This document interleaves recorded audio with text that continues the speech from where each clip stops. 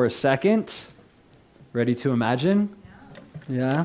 Okay, imagine that you were on a boat, okay, in the middle of the ocean, and all of a sudden you received a radio call from the Coast Guard, and they said, "Beware, a storm is coming." And this is a tremendous storm. Beware, it's coming. Now you see when the storm's coming and you look at your watch and you realize, well, there's no getting out of this one. There's no time to make it to the shore. There's no time to escape. It's like, good, great that the Coast Guard warned me, but what are my options here? You know, you're not going to stop the storm from coming, and it would be unwise to jump off the boat. The boat is your only form or way of salvation. So what do? You just got to weather the storm. You just have to endure through the storm. See, Jesus, in these parables, he's going to warn the church of things that are inevitably going to come. We can't prevent them from happening.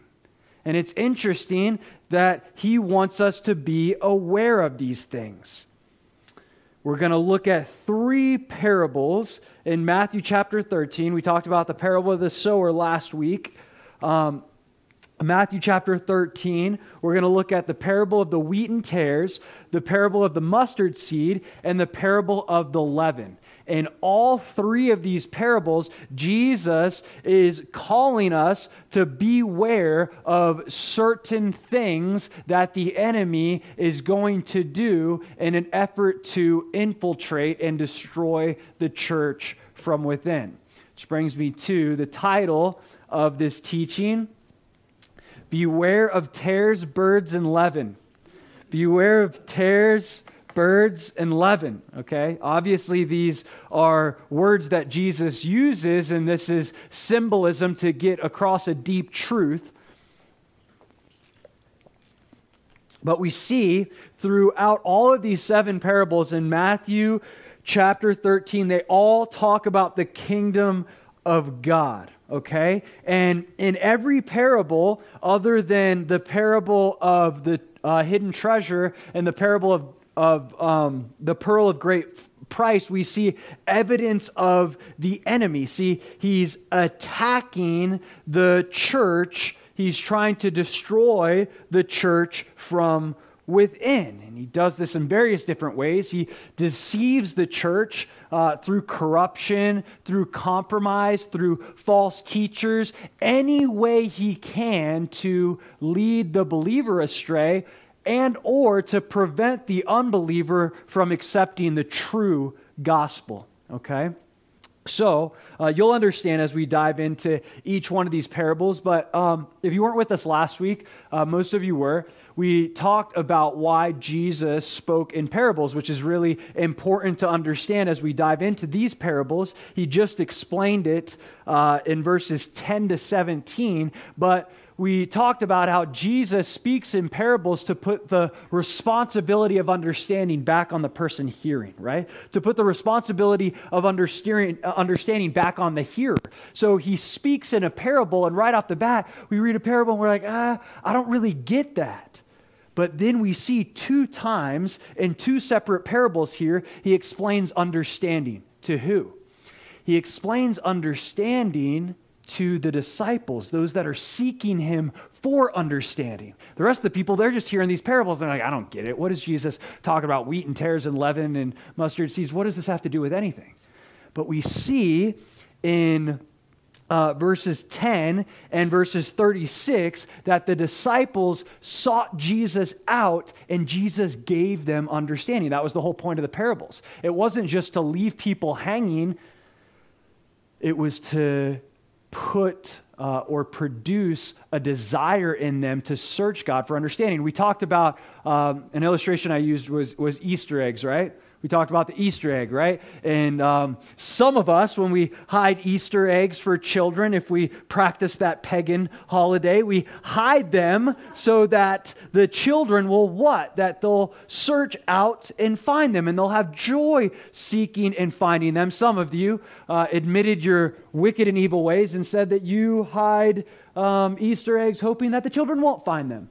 And we're not referring to you. We're talking about like the godly people that are like God, that conceal matters, not so that we wouldn't find out the understanding of these mysteries, but that we would seek Him for understanding, right? We talked about how it's the glory of God to conceal a matter and the glory of kings to search a matter out. So that's exactly what we're going to do in this time here, in this teaching, is seek out understanding in these parables. Picking it up in Matthew chapter 13, verse 24. I'm going to read Matthew 24 to verse 30, and then Jesus gives us the explanation in verses 36 to 43. So I'm going to read both of those back to back, all right? We'll skip right to the understanding after we read the parable. Another parable, verse 24, he put forth to them, saying, the kingdom of heaven is like a man who sowed good seed in his field. But while men slept, his enemy came and sowed tares among the wheat and went his way. But when the grain had sprouted and produced a crop, then the tares also appeared. So the servants of the owner came and said to him, Sir, did you not sow good seed in your field? How then does it have tares? He said to them, An enemy has done this. The servant said to him, Do you want us then to go and gather them up? But he said, No, lest while you gather up the tares, you also uproot the wheat with them. Let both grow together until the harvest. And at the time of harvest, I will say to the reapers, First gather the tares and bind them in bundles and burn them, but gather the wheat into my barn. Look at verse 36. He gives the explanation. Then Jesus sent the multitude away and went into the house. And his disciples came to him saying, Explain to us the parable of the tares of the field. See, the multitude went away, but the disciples are seeking Jesus for understanding, right?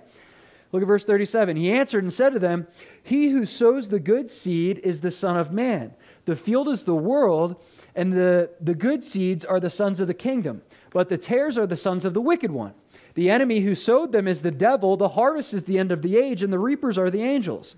Therefore, as the tares are gathered and burned in the fire, so will it be at the end of this age. The Son of Man will send out his angels, and they will gather out of his kingdom all things that offend, and those who practice lawlessness, and will cast them into the furnace of fire. There will be wailing and gnashing of teeth. Then the righteous will shine forth as the sun in the kingdom of their Father. He who has ears to hear, let him hear. Okay, so now that we got like the full context of this parable, let's dive in and purpose to understand it on a deeper level. Okay, back in Matthew chapter 13, verse 24, says, Another parable he put forth to them, saying, The kingdom of heaven is like a man sowed good seeds in his field. So we just looked at the explanation, and we know the man here is Jesus, the man sowing good seeds. Jesus says that's him. Okay, the field is a picture of the world. It's also, as we'll see, a picture of the church as well. Okay, the good seeds are the sons of the kingdom. All right, that's the believer. Now remember, in the parable of the sower, the good seed was the word of God, the gospel. So essentially, it's the gospel producing sons of the kingdom. Okay? Tares are the sons of the wicked one, and the enemy of the sower is obviously the devil. Okay, that's what he just explained to us in his explanation to the disciples in verses 36 to 43. Look at verse 25. But while men slept, his enemy came and sowed tares among the wheat and went his way. Okay, now we see that in this culture, in that day and age, often if you were the enemy of a farmer, or specifically someone that grew wheat, that enemy would often come and plant tares where the wheat was grown. Why? Because you cannot tell the difference between tares and wheat. tares are actually a plant called a darnel plant. It's an actual thing that exists, and they look exactly like wheat. They grow the same. They look exactly the same. You can't tell them apart. You can't tell the difference until harvest time. And then the color changes, and the wheat looks like a brownish golden color. Many of you have seen pictures of wheat before. And the darnel plant, it turns black. Now, the darnel plant, it's often infected with a deadly fungus, so that those who eat it can get really sick and possibly even die. Okay? But you don't know any of this until harvest time. So you cannot discern the difference between the wheat and the tares. They look the same. Follow me? Verse 26 says, "But when the grain had sprouted and produced a crop, then the tares also appeared."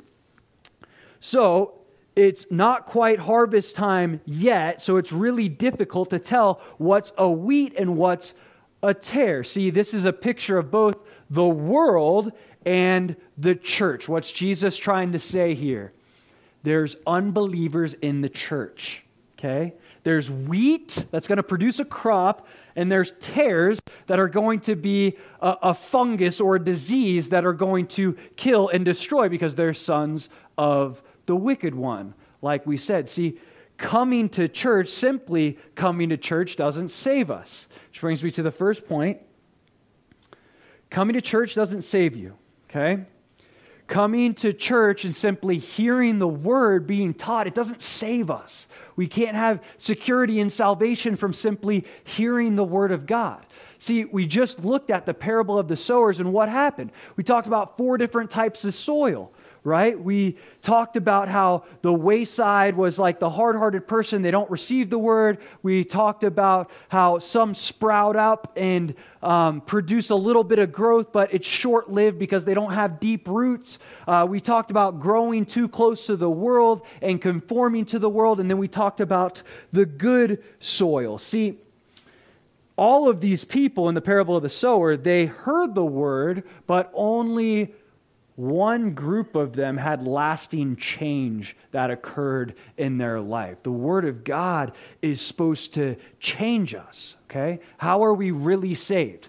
Well, it's Romans chapter 10, verse 9 and 10, amongst many other scriptures, but Paul sums it up like this. He says that if you confess with your mouth the Lord Jesus and believe in your heart that God has raised him from the dead, you will be saved.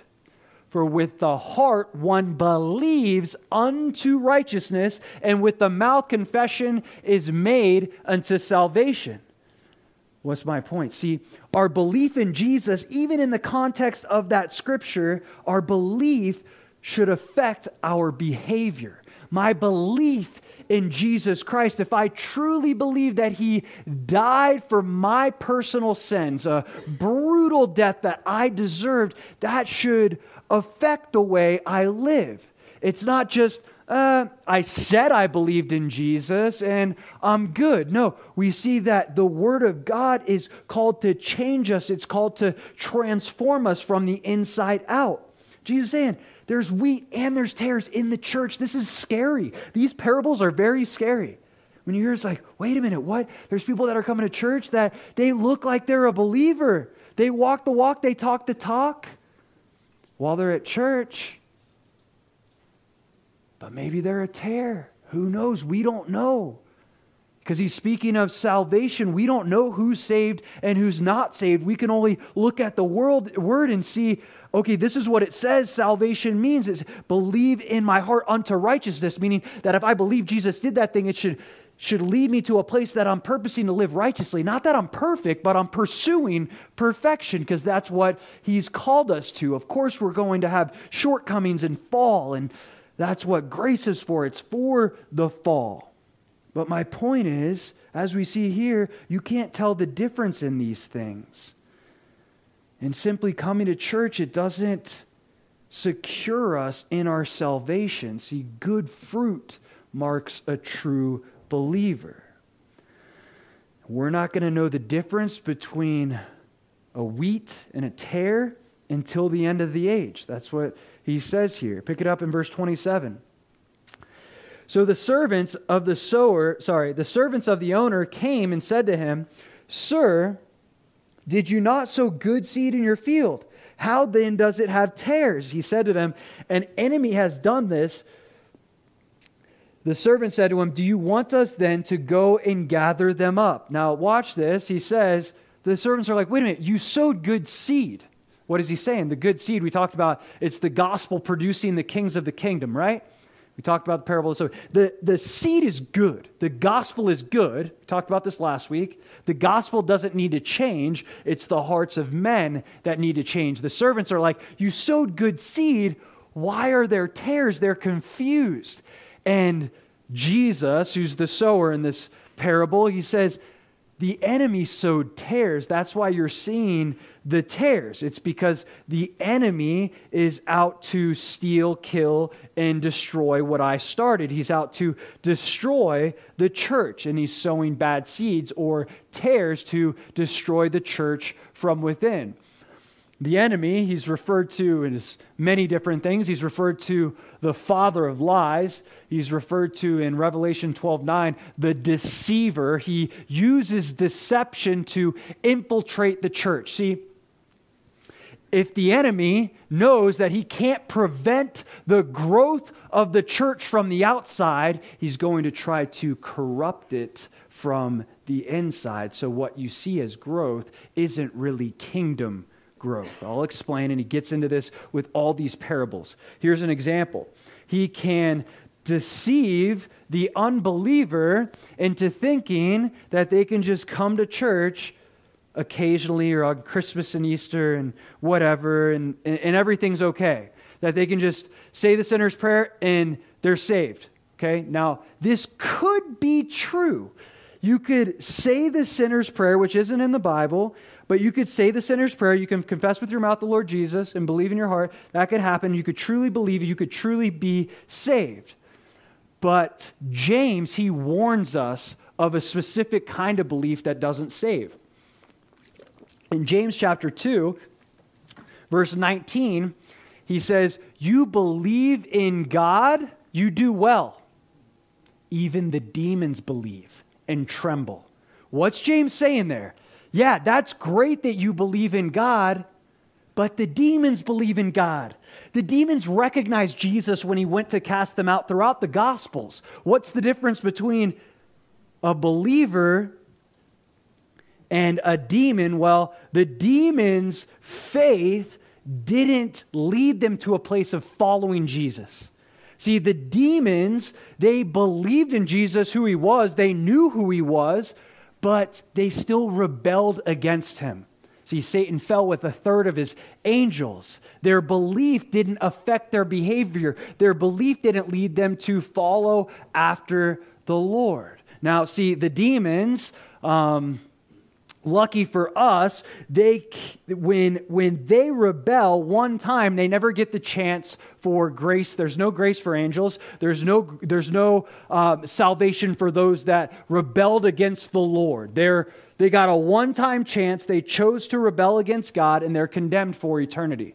Okay, unlike us as people, we have the opportunity for redemption. See, we can have a lifestyle that rebels against the Lord. Maybe in the beginning of your Christian walk, you came and you kind of confessed the Lord. You don't know if you really believed, and your lifestyle was rebellious, but eventually you came and you gave your life to Jesus, and you decided to follow the Lord, and that belief affected your behavior, affected your lifestyle, it affected the way you lived. Then that's a belief that saves. The enemy is trying to deceive the unbeliever that they can simply hear these things, that they can simply come to church, that they can simply just say a prayer, and they're good. It's like, I don't know, when you look at the context of Scripture, if that's really true. If we have a belief that doesn't affect our behavior, then is it a type of belief that actually saves us? He warns us of this. Many will come to me, and this is hard, it's heavy. Many will come to me in that day and say, Lord, Lord, and they'll say, I never knew you. Depart from me. This is the belief that Jesus is talking about here, it's a faith that has substance. It's a faith that looks like something. See, a wheat and a tare, they look very much the same, but at the end of the age, it will be revealed what was truly in the heart. If that relationship with Jesus was truly there, it's not that we have to work for our salvation or we earn our salvation. Salvation is a free gift. It's freely given to us. But what are we doing with it? He says in verse 28, that second part, I want to reread it. He says, "Do you want us then to go and gather them up?" The servants say, "Hey, do you want us to separate the wheat from the tares?" And Jesus says in verse 29, "But he said, no, lest while you gather up the tares, you also uproot the wheat with them." Jesus says, no. Don't separate the wheat and tares. It's not for you to discern who's saved and who isn't. That's not for you to judge. Okay? Brings me to the second point. Be careful about separating the church. Be careful about separating the church. Now, the Bible clearly speaks about excommunication, okay? It talks about, and we won't get into this really in detail because it's a lot, but it does encourage us, there's a certain type of person that if they're causing disruption, if they're causing all these different things in the church, when they're really trying to come against the church and obviously wicked and evil and all these different things that they're really not supposed to be there. There is excommunication in the Bible, but what Jesus is talking about is being very careful in our discernment of who is saved, who's not saved, who should be in the church, and who shouldn't be in the church. It's not our job to separate the church. He'll do that at the end of the age. It's our job to love people. It's our job to endure with people, to display Jesus, not just with our words, but the way that we live our life. See, love endures with the tares, because we don't know what's a tare and what's a wheat, okay? Maybe you see people in the church and because of the way they dress, or they still curse, or there's certain things the Lord's still working on them with, and there's certain sins in their life maybe, and you're like, dude, they're a tare, obviously. God's using that person to disrupt the church. Can't you see it? Come to me, I need you to kick this person out of the church. No, none of you have ever done that, but just pretend. Okay. It's like, wait a minute, no, wait, I don't know. Is that a wheat or is that a tare? I don't really know. Who am I to judge? And he says, it's not for you to judge that. You got to be very careful about separating the wheat and the tares. I have this friend. He's one of my best friends. His name's Ian. I didn't ask him if I could tell this story, but I'm sure he won't mind. So Ian,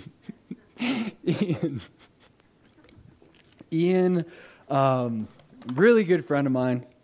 I met him in Calvary House, and he's in my wedding. I'm going to be in his wedding. Long time friends. So Ian, before he really followed the Lord, he would sit in church all the time. And you know what he would do in the back of the church? He'd have a hoodie on, and he'd hold his middle finger up to the pastor the whole service. It's like, what? Really? He told me the story, and I'm like, really? And they let you say? He's like, yeah. They would just let me sit in there in the back of the church, and I would just be flicking off the pastor. Like, why are you in there? He's like, I don't know. My parents would make me go, and I just hated the whole church concept. I hated everything, yada, yada, bitter at God, the whole deal.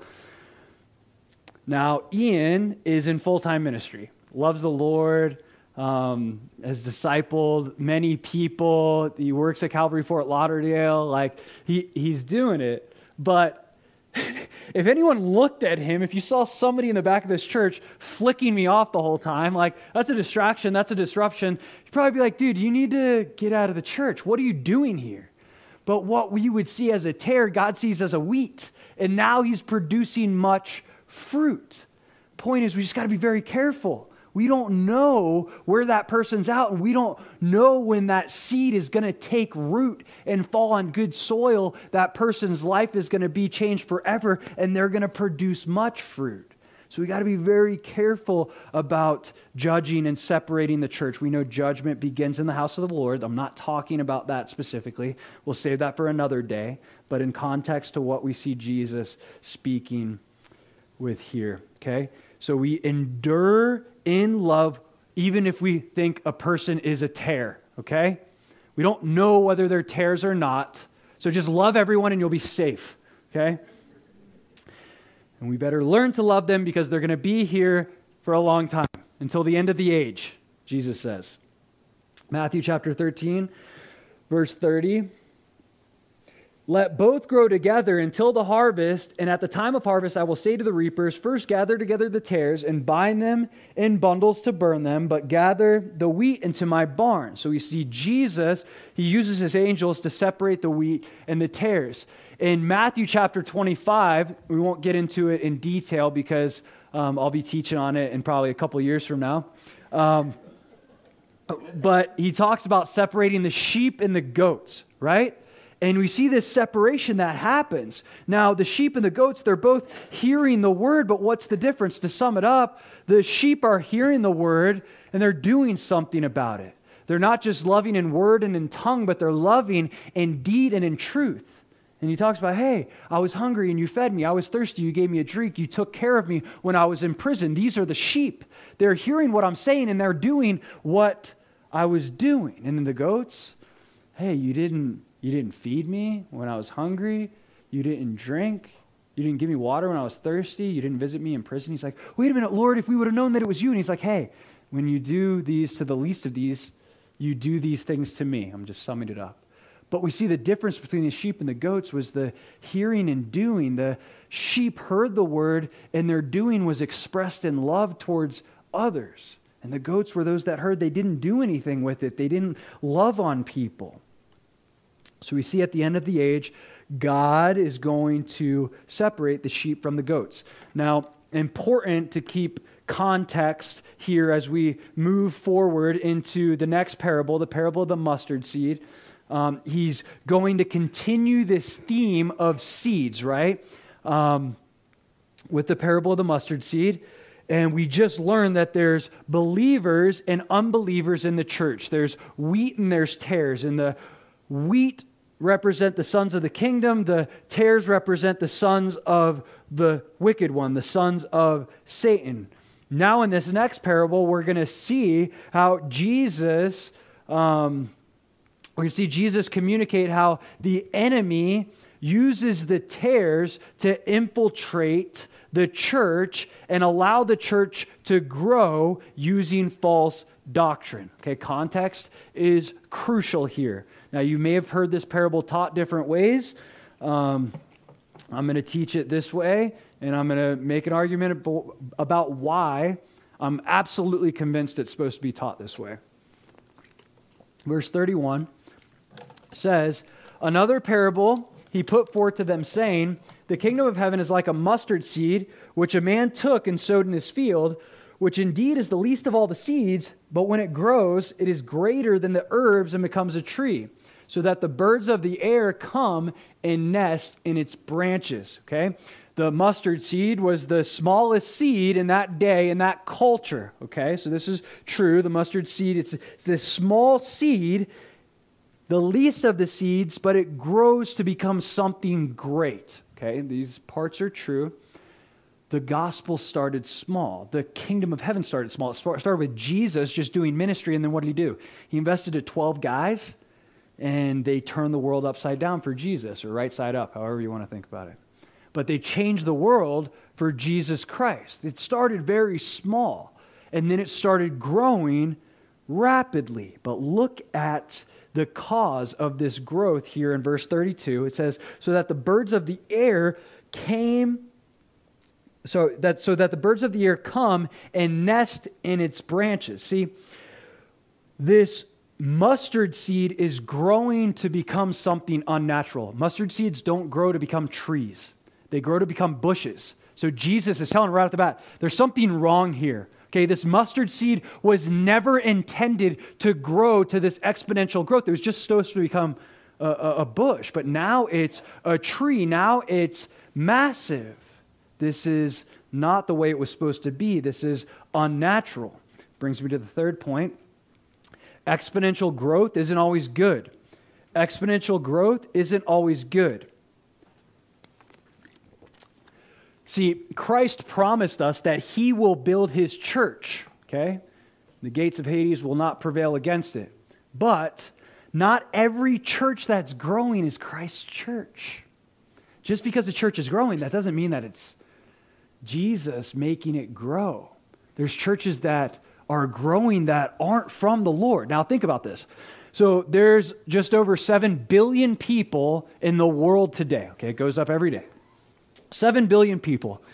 Over 2.2 billion people are self-proclaiming Christians. That's 30% of the world proclaim that they're Christians. They say they believe in Jesus. That's a lot. That's a huge amount. But what does Jesus say? He says, narrow is the road and difficult is the path that lead to life, and there are few who find it. There are few. 2.2 billion, are they all Christians? I don't know. Not my job to judge between a wheat and a tare. It's my job to look to the scriptures. And Jesus said there's going to be few who actually find it. So why is this mustard seed growing beyond a bush into a tree? Why is this exponential growth happening? Because the birds of the air are nesting in its branches. Okay, the birds of the air in context, the parable that we just discussed last week, who were the birds? Look, in verse 4, and as he sowed, some seed fell by the wayside, and the birds came and devoured them. The explanation, verse 19, when anyone hears the word of the kingdom and does not understand it, then the wicked one comes and snatches away what was sown in his heart. This is he who received seed by the wayside. The birds are a picture of the wicked one. They're a picture of the enemy, the demon. Okay, demons. All right, which brings me to the fourth point. Beware of the birds. Beware of the birds. See, the enemy is, like I said, infiltrating the church from within. He's trying to corrupt it from within. Okay? And he's going to use, as we'll see, he uses men to get his false doctrine across to the people in the church. Flip with me to 2 Corinthians chapter 11. 2 Corinthians chapter 11. He says, for such are false apostles, deceitful workers. Verse 13, 2 Corinthians 11:13. For such are false prophets, deceitful workers, transforming themselves into apostles of Christ. And no wonder, for Satan himself transforms himself into an angel of light. The enemy is going to raise up his own teachers. The enemy is going to raise up false apostles, false preachers, false teachers to deceive the church from within. This is a picture of the birds. See, the birds of the air get their doctrine from the prince of the air. Satan is referred to as the prince of the power of the air in Ephesians chapter 2, verse 2. Okay? The doctrine of demons has entered the church, and now the church's growth is not solely based on truth, but on lies. It's growing, yeah. The Word of Faith movement, prosperity gospel, the emergent church. You see all these other things taught that are really a different gospel. And Paul warns us of this clearly in Galatians chapter 1, verse 6 to 8. See, this was a church that was getting away from the gospel of Jesus Christ. They were getting away from the gospel of grace. They were adding to it. And look at what Paul says. This is a warning we got to take heed to. Verse 6, I marvel that you are turning away so soon from him who called you in the grace of Christ to a different gospel, which is not another, but there are some who trouble you and want to pervert the gospel of Christ. But even if we or an angel from heaven preach any other gospel to you, then what we have preached to you, let him be accursed. It says, if anyone preaches another gospel to you, let that man be accursed. This was something that was going on in the church constantly in this time. There was a false gospel being presented. You had the Gnostics and other religious groups at the time that were taking what Jesus did and kind of changing it. And really the delivery was a different gospel, a gospel that doesn't save. Remember what Jesus was just talking about. He was just talking about the wheat and the tares, and he talked about how we'll know the difference between the wheat and the tares at when? The end of the age. Okay? Follow me. 2 Timothy chapter 4, verse 3. Paul is going to warn us of something specific that's going to come up more and more often towards the end of the age. Look what he says. 2 Timothy chapter 4, verse 3 says, "For the time will come when they will not endure sound doctrine, but according to their own desires, because they have itching ears, they will heap up for themselves teachers. And they will turn their ears away from the truth and be turned aside to fables." Wait a minute, as we get closer and closer to the end, people are going to raise up teachers for themselves to tell them what they want to hear and not what they need to hear. They're going to get away from the truth and they're going to pursue things that sound good, that tickle their ears, that don't challenge them to change or grow, because you just like, I believe in Jesus, I'm good. It's like, wait a minute, what does that mean to believe in Jesus? What Jesus is getting at here with this parable is, the church is going to start small and it's going to grow. It's going to continue to grow. But what's it growing into? See, the tree was not what it was supposed to become. It was supposed to simply become a bush. Something unnatural is occurring contrary to what was originally intended to be. Jesus in Matthew chapter 23, verse 15, he is rebuking the scribes and Pharisees, and he gets to a doctrinal part of it, and he's like, you raise up proselytes, but what are you really raising up? Okay, they're going around preaching basically the Jewish religion. He's like, you're making converts, but what are they being converted into? He says, you make them twice as much of sons of hell as yourself. That's what he says to them. That's scary. He says, what you're preaching is converting these people to a place that they're believing something that is going to condemn them to hell. See, false teachers make false converts, and we got to be very careful as we look at the growth in the church in this world as a whole. Well, what do we do though? What can we do personally against this? Endure sound doctrine. He says the time will come when people don't endure sound doctrine. So what do we endure sound doctrine. We get back to the word. We get back to the roots. How do we endure sound doctrine? If you flip with me to 1 Corinthians chapter 2, verse 13. This is just one example. There's a lot of ways we could go with this, but I think this is very important. He's talking about the deep things that the Holy Spirit reveals to us, right? In this context. And then he says, these things we also speak, not in words which man's wisdom teaches, but which the Holy Spirit teaches. The Holy Spirit's our teacher. Comparing spiritual things with spiritual. What does he mean? Comparing spiritual things with spiritual. Comparing Scripture to Scripture. See, most false doctrine is based on one text. It's based on one verse. And someone takes one verse and they develop a whole doctrine out of it. To endure sound doctrine, we got to compare spiritual things to spiritual things. Compare Scripture to Scripture. We can't just look at one verse in the Bible and just form a whole belief system out of it. We got to look at the whole of the Bible, the entirety of it. So when we get away from looking at the whole of the Bible, we'll get caught up with little verses that lead us to believe things that might not necessarily be true. We need to see the fullness of it. We need to be like the Bereans. See, that's what they did. Paul, powerful preacher, right? Filled with the Holy Spirit. Apostle wrote, half of the New Testament or more. He's preaching to the Bereans. He's communicating in power. And how did the Bereans respond? It says they received the word and then they searched the scriptures. They were enduring sound doctrine. See, I don't want you guys ever to just take my word for it.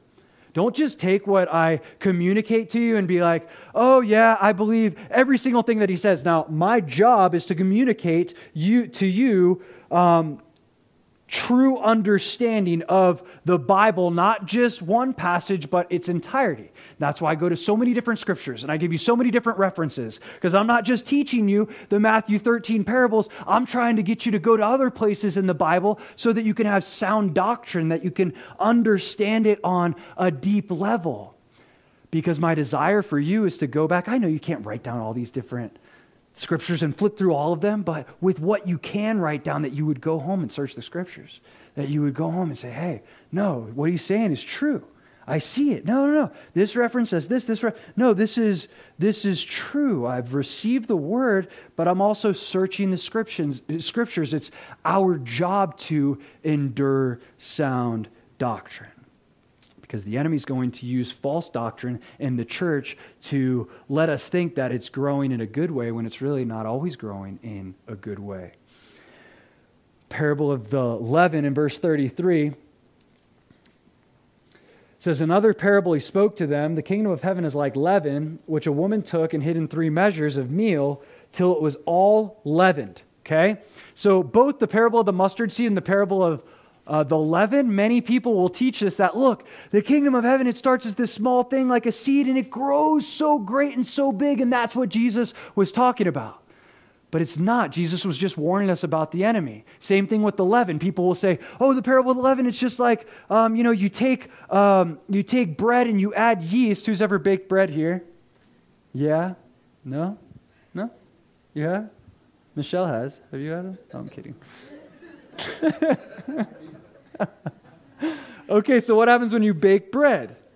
You add yeast. What happens?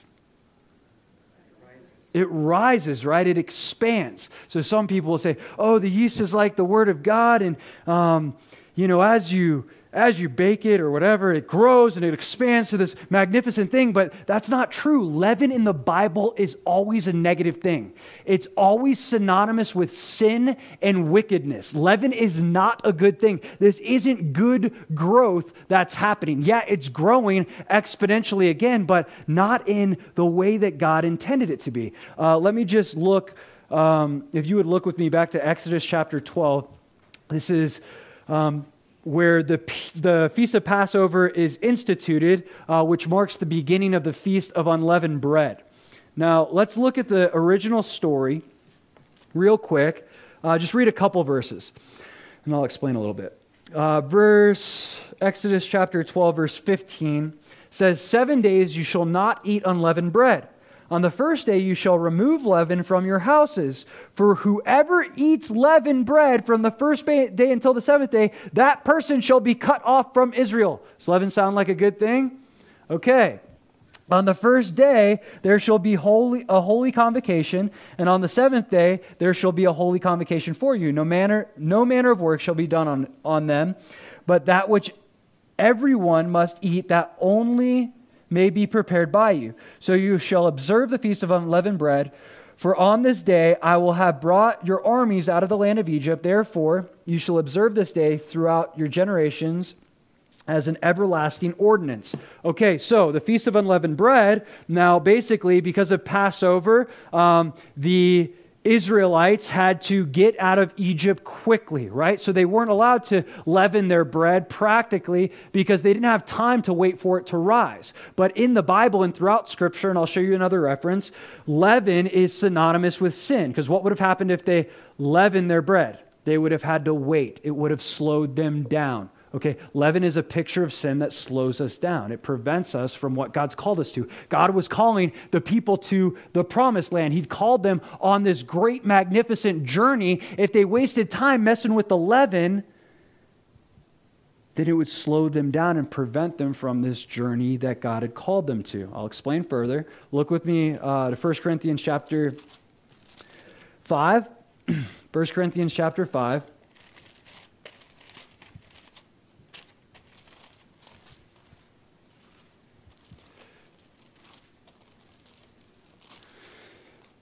Paul, speaking of leaven, makes it even more clear here. In 1 Corinthians chapter 5, verse 6, it says, "Your glorying is not good. Do you not know that a little leaven leavens the whole lump," right? It spreads. "Therefore, purge out the old leaven, that you may be a new lump, since you truly are unleavened. For indeed Christ our Passover was sacrificed for us. Therefore, let us keep the feast, not with old leaven, nor with the leaven of malice and wickedness," the leaven of malice and wickedness, "but with the unleavened bread of sincerity and truth." Look at the comparison there. He likens leaven to wickedness, to evil, to sin. Purge out the leaven. Get rid of it so that you can be a new lump, a new creation in Christ. Get rid of the leaven. And he likens us to unleavened bread. What does that mean? Unleavened bread, no yeast, no leaven. It's sinlessness. See, Jesus, he fulfills, I'm not going to get into all this because it would take me a whole thing, but Jesus fulfills the feast of unleavened bread, okay? Because he's the sinless lamb that was sacrificed for the sins of the world. Unleavened is synonymous with sinlessness, okay?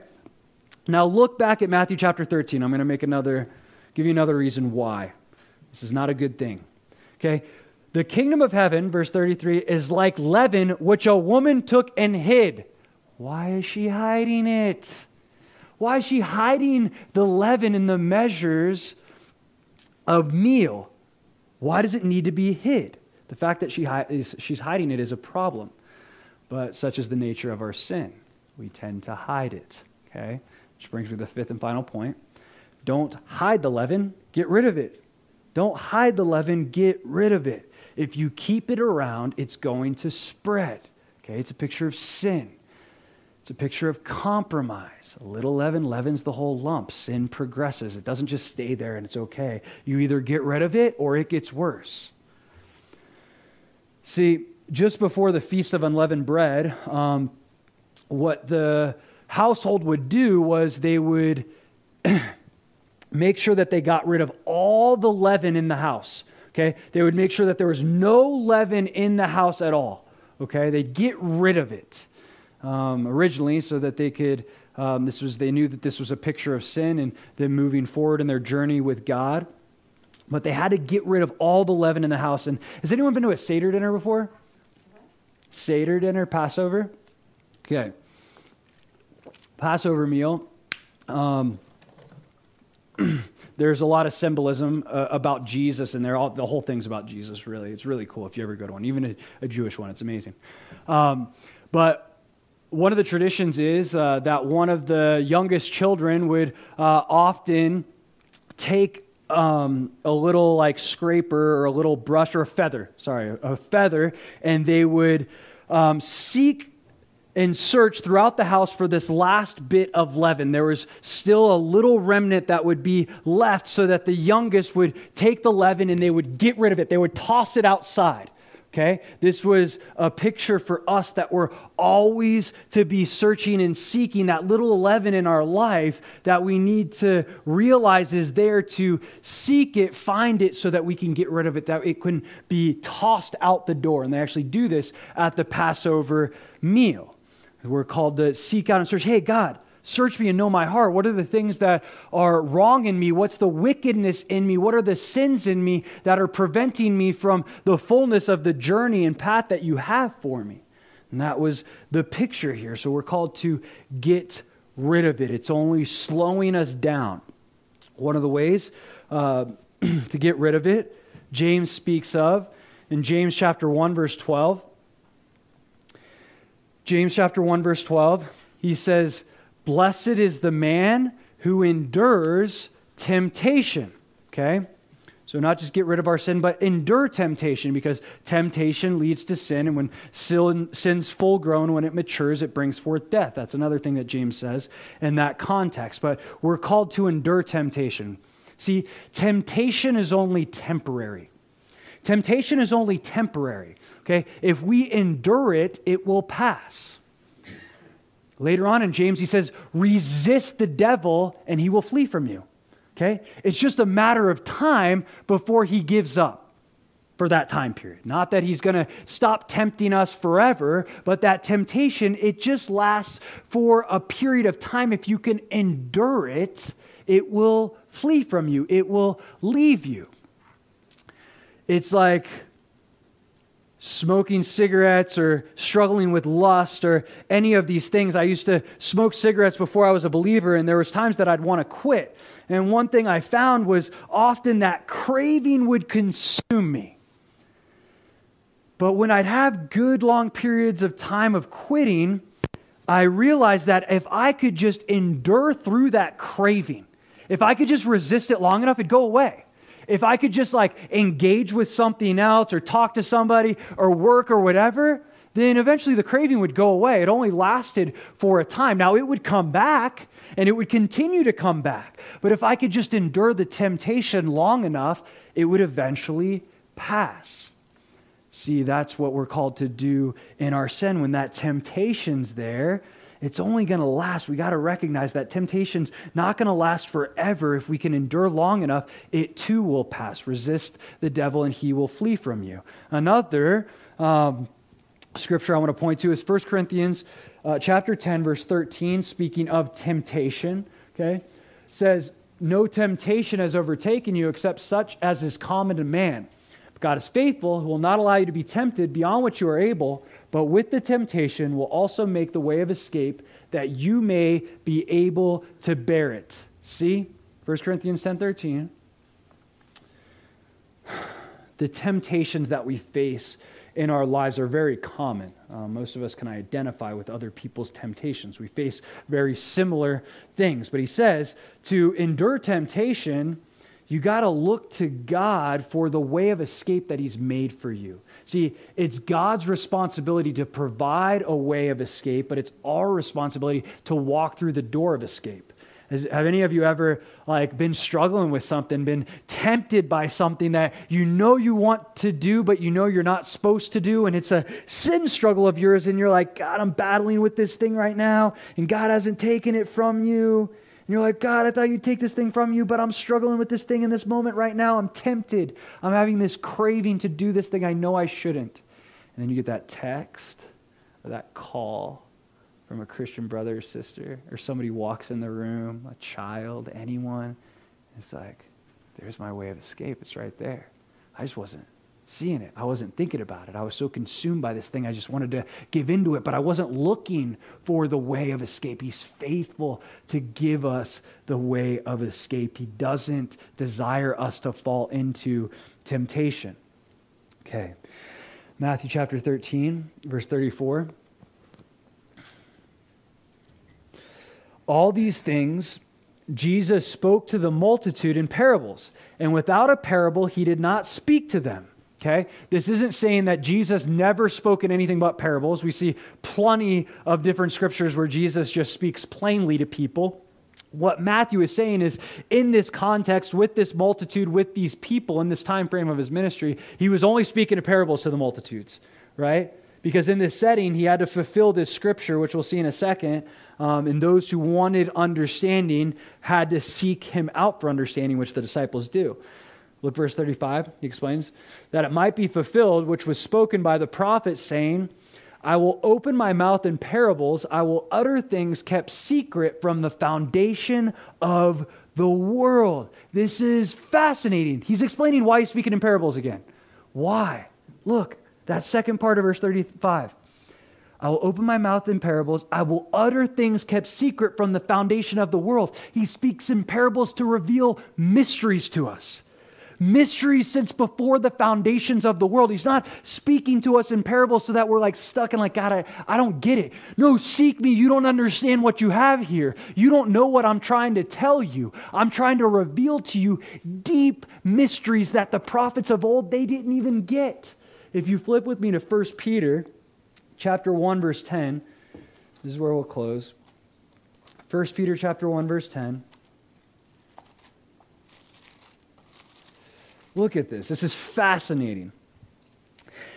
Of this salvation, speaking of the mystery of salvation, of this salvation the prophets have inquired and searched carefully, who prophesied of the grace that would come to you, searching what or what manner of time the Spirit of Christ who was in them was indicating when he testified beforehand the sufferings of Christ and the glories that would follow.